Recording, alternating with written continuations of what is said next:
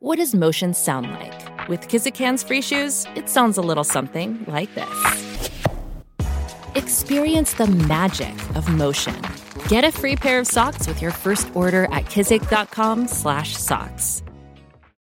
When you need mealtime inspiration, it's worth shopping Kroger, where you'll find over 30,000 mouth-watering choices that excite your inner foodie. And no matter what tasty choice you make, you'll enjoy our everyday low prices, plus extra ways to save, like digital coupons worth over $600 each week. You can also save up to $1 off per gallon at the pump with fuel points. More savings and more inspiring flavors make shopping Kroger worth it every time. Kroger, fresh for everyone. Fuel restrictions apply.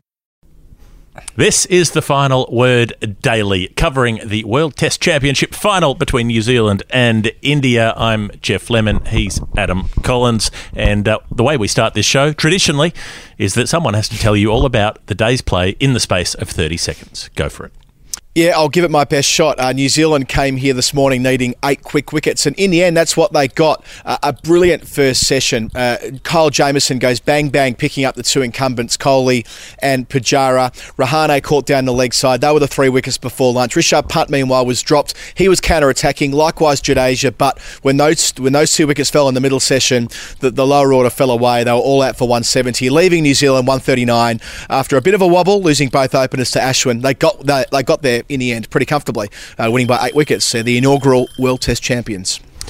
Inaugural World Test champions. I've noticed I keep getting these comments from people on the feed saying that I look like a WWE wrestler called Sheamus. So I don't know if that's something that means anything to you, but if it is, you can fill me in after the show.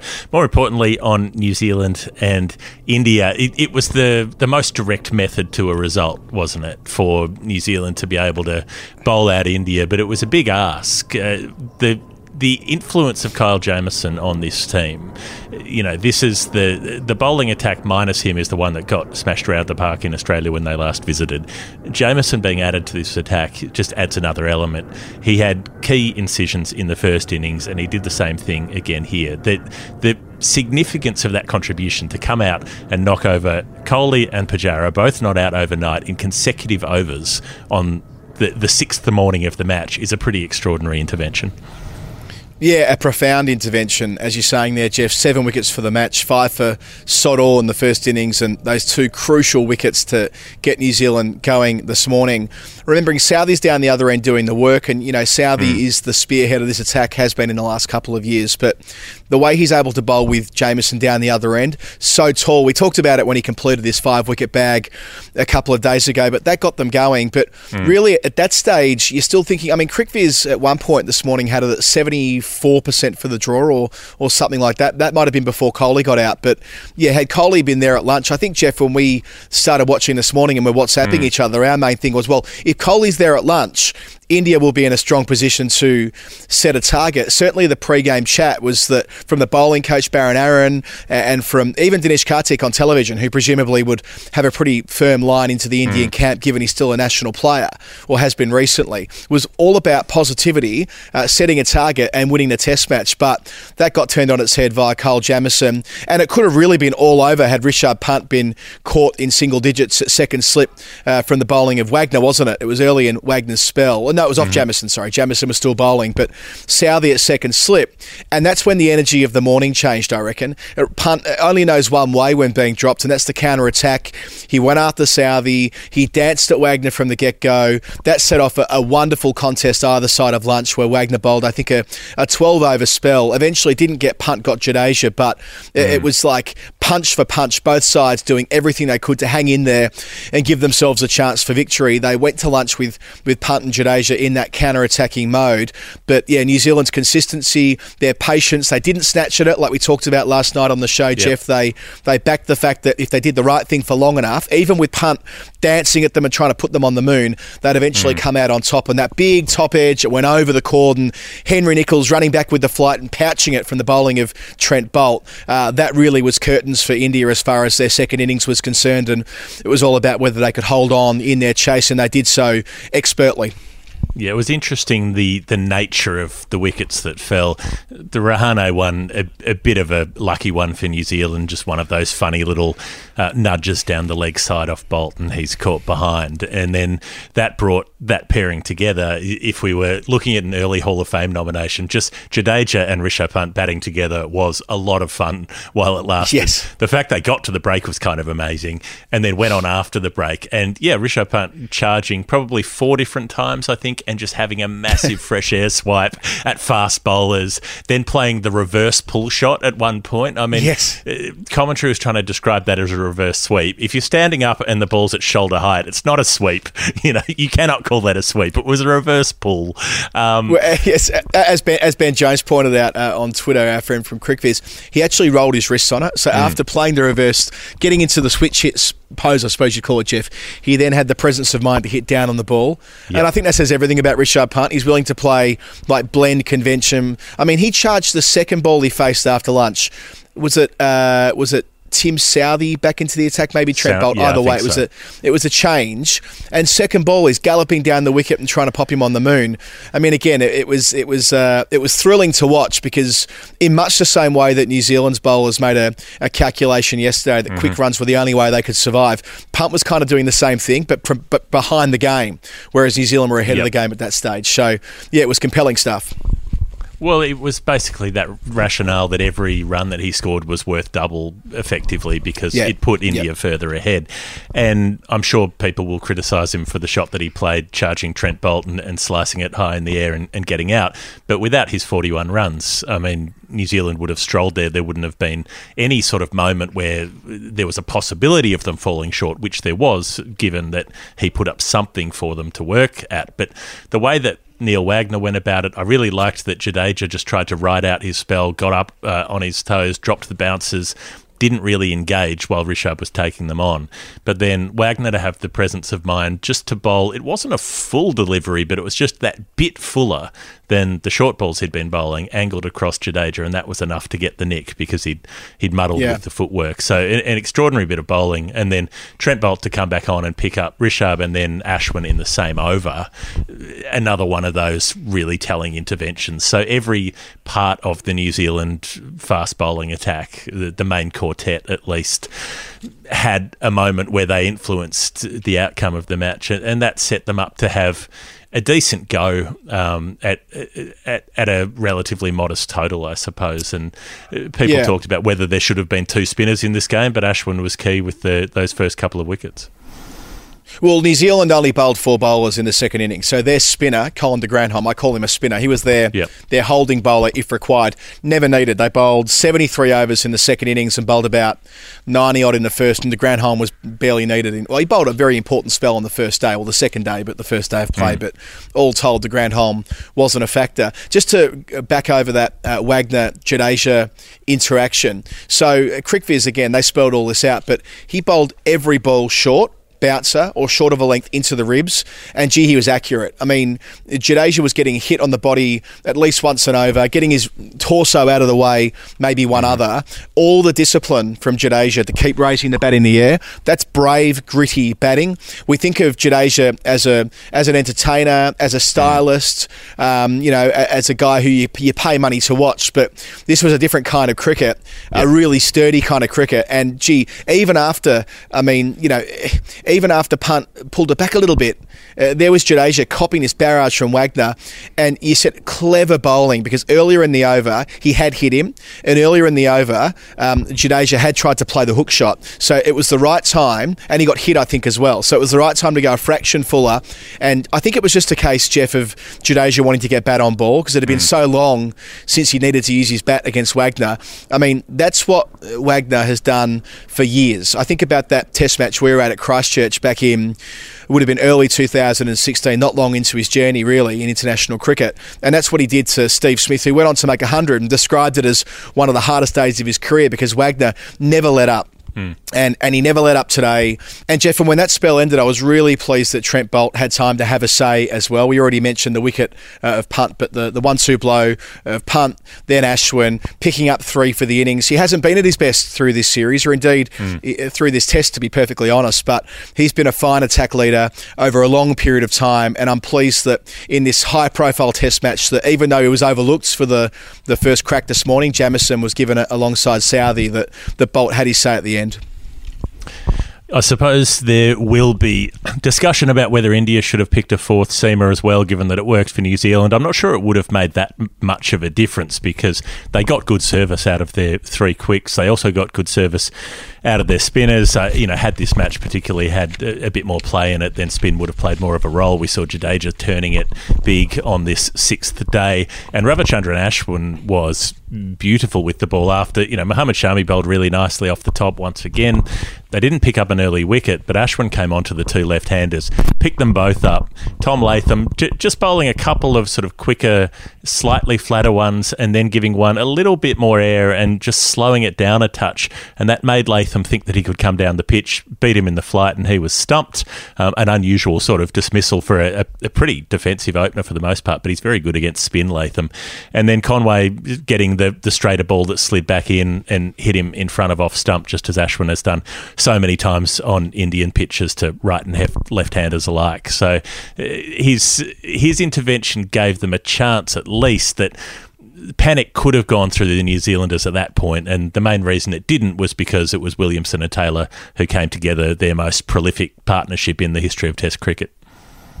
Yeah, the perfect way for it to sequence for New Zealand in a way. If you're going to lose 2 early wickets in that scenario, you want to lose Conway and Latham in order to facilitate having Williamson and Taylor together. They asked Taylor in the post-match interviews what were they talking about, and Williamson's message was a clear one. It'll get easier. Trust me, I've been out here for 19 hours in the last 2 days. It's going to get easier. And so it did.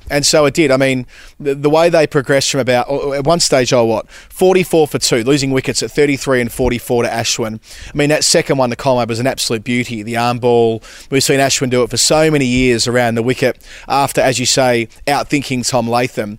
It only takes one more wicket there. I mean, you'd already had Williamson given out on the field when the score was 34, I think it was, when Williamson was given out. No, 39. It was exactly 100 runs. Yep. From the victory target when he was given out sweeping. As was pointed out on social media, that's one of those sort of old school leg befores that it's given out because it's a bad shot, not because it's actually going on to hit the stump. So a good use of technology there by the New Zealand skipper. But nevertheless, Ashwin's absolutely in the game. And Jeff, we've both seen test matches, many test matches, where when he gets in the game, the whole energy changes. And that's where Williamson and Taylor had the experience just to slow things down.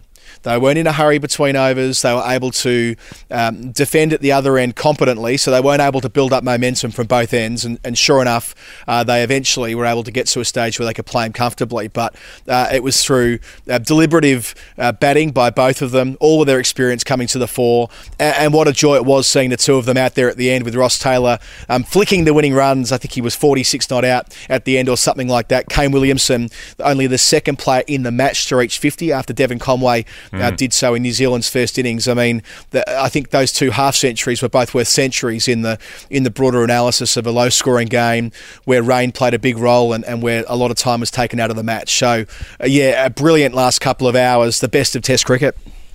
There was still that moment, though, when Jasprit Bumrah comes on for one more go, a late spell.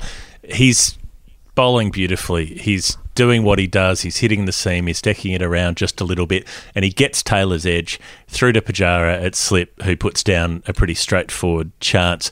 They were still 50 runs adrift at that point. And, probably they would have been fine, the New Zealanders. Probably Williamson gets there with Nichols, or he gets there with Watling, or he gets there with de Grandhomme. But there was still that possibility that if that catch is held by Taylor, sometimes the next batsman who comes in nicks off 3 balls later, a couple of quick wickets go, and the shivers go through a team. It just felt like there was that slight chance that New Zealand had, that India had rather, and that Pujara snatched at it and snuffed it out.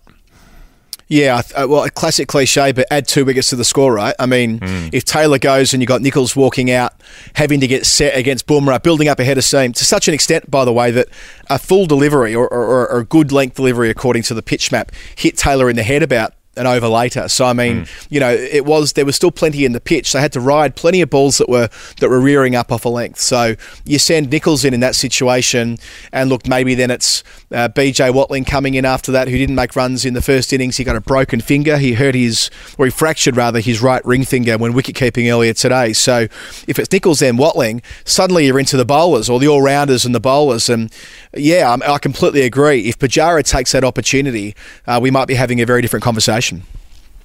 Now, just looking at the WTC as a whole, there's a lot of discussion about it. I find it interesting that, for me, there's no doubt that India should have been there, given that they played 3 series away from home during that qualification period. They beat the West Indies and Australia away from home.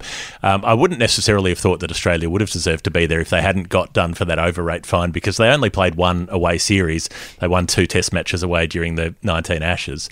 But then New Zealand as well, they played away from home twice, got smashed in Australia, and they won 1 test match away from home, which was in Sri Lanka in a drawn series. So it sort of felt like on both counts there wasn't a really strong case made by either of those possibilities for second spot into the final, that they should have been there just by the nature of how much Test cricket was played during the qualification period, which was COVID affected, of course, but it felt like that balance wasn't quite right in terms of what you actually had to do to qualify, which, New Zealand played a dozen Test matches to India's 18, for instance. Yeah, and New Zealand beat India at home to get on that run. So they sweep India, they sweep Pakistan, they sweep the West Indies, all at home. They get pumped by Australia, and as you say, they find a way through because of Australia's slow overrate, which I think's absolutely brilliant, but that's a different conversation. As probably is the structure of the WTC, but we know this wasn't perfect. It was always a compromise system. I like the fact that the ICC said back in 2019, let's play 2 cycles, let's play 4 years and reassess as to how it's gone. Well, we're halfway through that trial period, and it's easy to identify flaws in the system. So we'll have a longer conversation around that on the weekly show with Phil Walker tomorrow, and see whether we can find some common ground there, because I know they've been doing a lot of work with that at Wisden Cricket Monthly. But yeah, it is quirky that New Zealand got there, but I think more the reason why it was such a wonderful thing having a 6-day final at a neutral venue, what it turned out to be a neutral venue. Had England been there, of course, they would have had home ground advantage, but I love the fact that, they found a way to not only beat India, the best sort of all-round team across the 2 years. I think it's fair to conclude, definitely fair to conclude, the way they beat Australia in Australia and the way they thumped England meant they absolutely deserved top billing as far as the ladder is concerned, I suppose you would call it. But yeah, New Zealand turning them over, doing it this morning when they had to take 8 wickets in a hurry, holding their nerve in a narrow chase. None of those things are easy. They made the right calls at the selection table. They did the right thing by coming to England first and playing 2 test matches, whereas India elected to go the internal sort of intra-squad route. And I think that they're rewarded today for all of that as a combination, not just one thing. All right, Player of the Day and Hall of Fame in a second. I should note that if you want to get a really nice cricket bat, you can get them from Woodstock. They're superb bats. You can get 20% off. There's a little code in the description of this video, which you can go and find and get yourself a sweet discount. So Player of the Day for me, Kyle Jamieson, again, given the importance of his intervention early, but it could be any number of players. What about you? Yeah, you know what? I think I'm giving it to Neil Wagner, and I don't know why I feel this way, but just watching it really closely as I was, just on vibes. At the time. Yeah, on vibes. I mean, he probably took, what did he say? I'll have a look at it. 1 for 40 something. It's an unremarkable analysis, but it was the way that he didn't give in to the punt method. It's not as though punt started charging at him. A couple of nicks over the slips, a couple of big woolly whooshes, and Wagner thought, well, I'll change it up here. He had a plan, and he changed his plan at the lunch break to go short. But yeah, I think that, had he lost his bundle there, had he lost his cool, had any of them lost their cool for that matter, but I felt especially with Wagner that they might have got themselves 190 ahead or something like that. There might have been a partnership between Jadeja and Punt that took India to a place of safety, which meant it would have felt a lot different New Zealand trying to hold on for a couple of hours rather than going after the victory target. So I think Wagner's a contender. And also Kane Williamson, just re-looping on the point that he's only one of two players to make a half century in this test match alongside Devon Conway. What a mighty effort. After making 49 in the first innings. After making 49 in the first, so 100 runs across the two, you could almost say that's worth twin tons in a normal test match. And Ross Taylor, 46 not out. But, I mean, what a wonderful, storied, remarkable career in so many ways. 19 test tons. There's some speculation on the coverage that he might retire. Maybe he will, maybe he won't, but he's a worthy world champion. And today was a fine full stop if that is the end for him. And a Hall of Fame moment. Well, it could be what a beautiful moment for New Zealand. Out of 7 of the players in the 11 today were in the World Cup 2019 squad. The fact that, nothing will ever make that go away for New Zealanders, but this is something. This is the first really significant piece of silverware they've won. I know they won the Champions Trophy 100 years ago, but honestly, no one really cares that much about the Champions Trophy. This matters. It's the first one. You'll always be the inaugural winner of the World Test Championship. It's Test cricket. It's the first time this has happened in the 140-plus year history of Test cricket that you've had a title to decide who is the best in the world, and they've been able to come out on top in a game that shouldn't have had a result, honestly, and it was really down to purely the quality of New Zealand's fast bowling and the quality of their batting to combat some excellent fast bowling from India as well. I mean, both sides were supreme in terms of what they were able to send down with the ball. So that for New Zealand is such a special win. Yeah, and India played really well. I mean, I don't want to gloss over how well 170, it may not look like a lot, but gee, they were up against it. Likewise, in the first innings, yeah, they underperformed across the board, but they bowled so well to New Zealand yesterday especially. And look, New Zealand's achievement, there'll be other examples in sport. There'll be a basketball or a football. I mean, I suppose you could look at Uruguay winning the World Cup a couple of times in football maybe that's a long time ago. It's 80, 90 years ago, something like that, when they first won the World Cup. I don't know what the example is right now, but what I do know is that it is an amazing achievement for a smaller Test nation who, as Jimmy Neesham said on Twitter, they never would have believed this is remotely possible when he joined the Test team back in 2014. And 7 years later, they're the first team to hold this trophy aloft, or hold the mace aloft, as Kane Williamson did this evening. It's an incredibly special thing. And yeah, they can't get 2019 back. And by the way, on that, a bit indulgent, but from a commentary perspective, I thought Simon Doull absolutely nailed the last bit.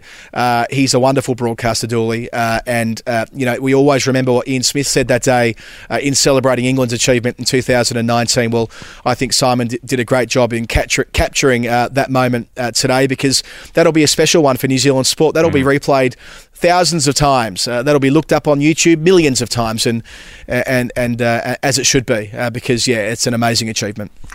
I will give. I've just been reminded of what should also get a special Hall of Fame mention. Camera shot of maybe 100 New Zealand fans in a bay. Michael Atherton says, there's a small bay of New Zealand supporters. Simon Doull says, that's a large town in New Zealand. Yeah, it was good. Dinesh Karthik chimes in and says, that's a small family in India. Yeah, it was a nice mix there towards the end, wasn't it, with the three of them. I've got Hall of Fames as well. My first Hall of Fame goes to an unlikely candidate, but David Warner, bless him. He was watching television back during the compelling first session today. All cricket eyes are on Southampton, and Dave Warner was tweeting about his frustration with the Big Brother verdict and how he wouldn't be turning on again. So, I mean, I just love Dave, and I love the fact that he wasn't even watching because he thought it was still raining in England. So, good on him. That's very much like in 2007 when India were voted out of the Big Brother house too early, and a lot of viewers switched off from the World Cup that year. Exactly right. They weren't interested. And one other Hall of Fame, another indulgent one, but I had to nip out this afternoon when India was starting their chase to quickly get my second vaccination shot. I walked to the doctor's surgery, had my vaccination, and was back in time for tea break about 25 minutes later. Remarkable efficiency, and to think that I've been double vaccinated is a pretty nice, comforting thing, especially in this part of the world. So well played, the NHS. All right, that has been the Final Word Daily. Day 6, can you believe we get to say that? What is coming up next for us? Look, we might be doing some dailies around some of the white ball games. There are about 19 different teams all playing series through the month of July. We'll be seeing what's possible there, so keep an eye on the channel. We'll be doing the longer weekly show, usually on Wednesdays, but it will be out on Friday this week. We'll be doing story time on the weekends. We'll be doing all kinds of things. Keep your eye on it, hit subscribe and whatnot, and we will be with you very soon, I'm sure. Jeff Lemon, Adam Collins, The Final Word. We'll see you next time. Bye. Woodstock Cricket, home of the finest handmade cricket bats and soft goods. Visit either our showroom or workshop and experience the magic for yourselves. For bookings, contact info@woodstockcricket.co.uk.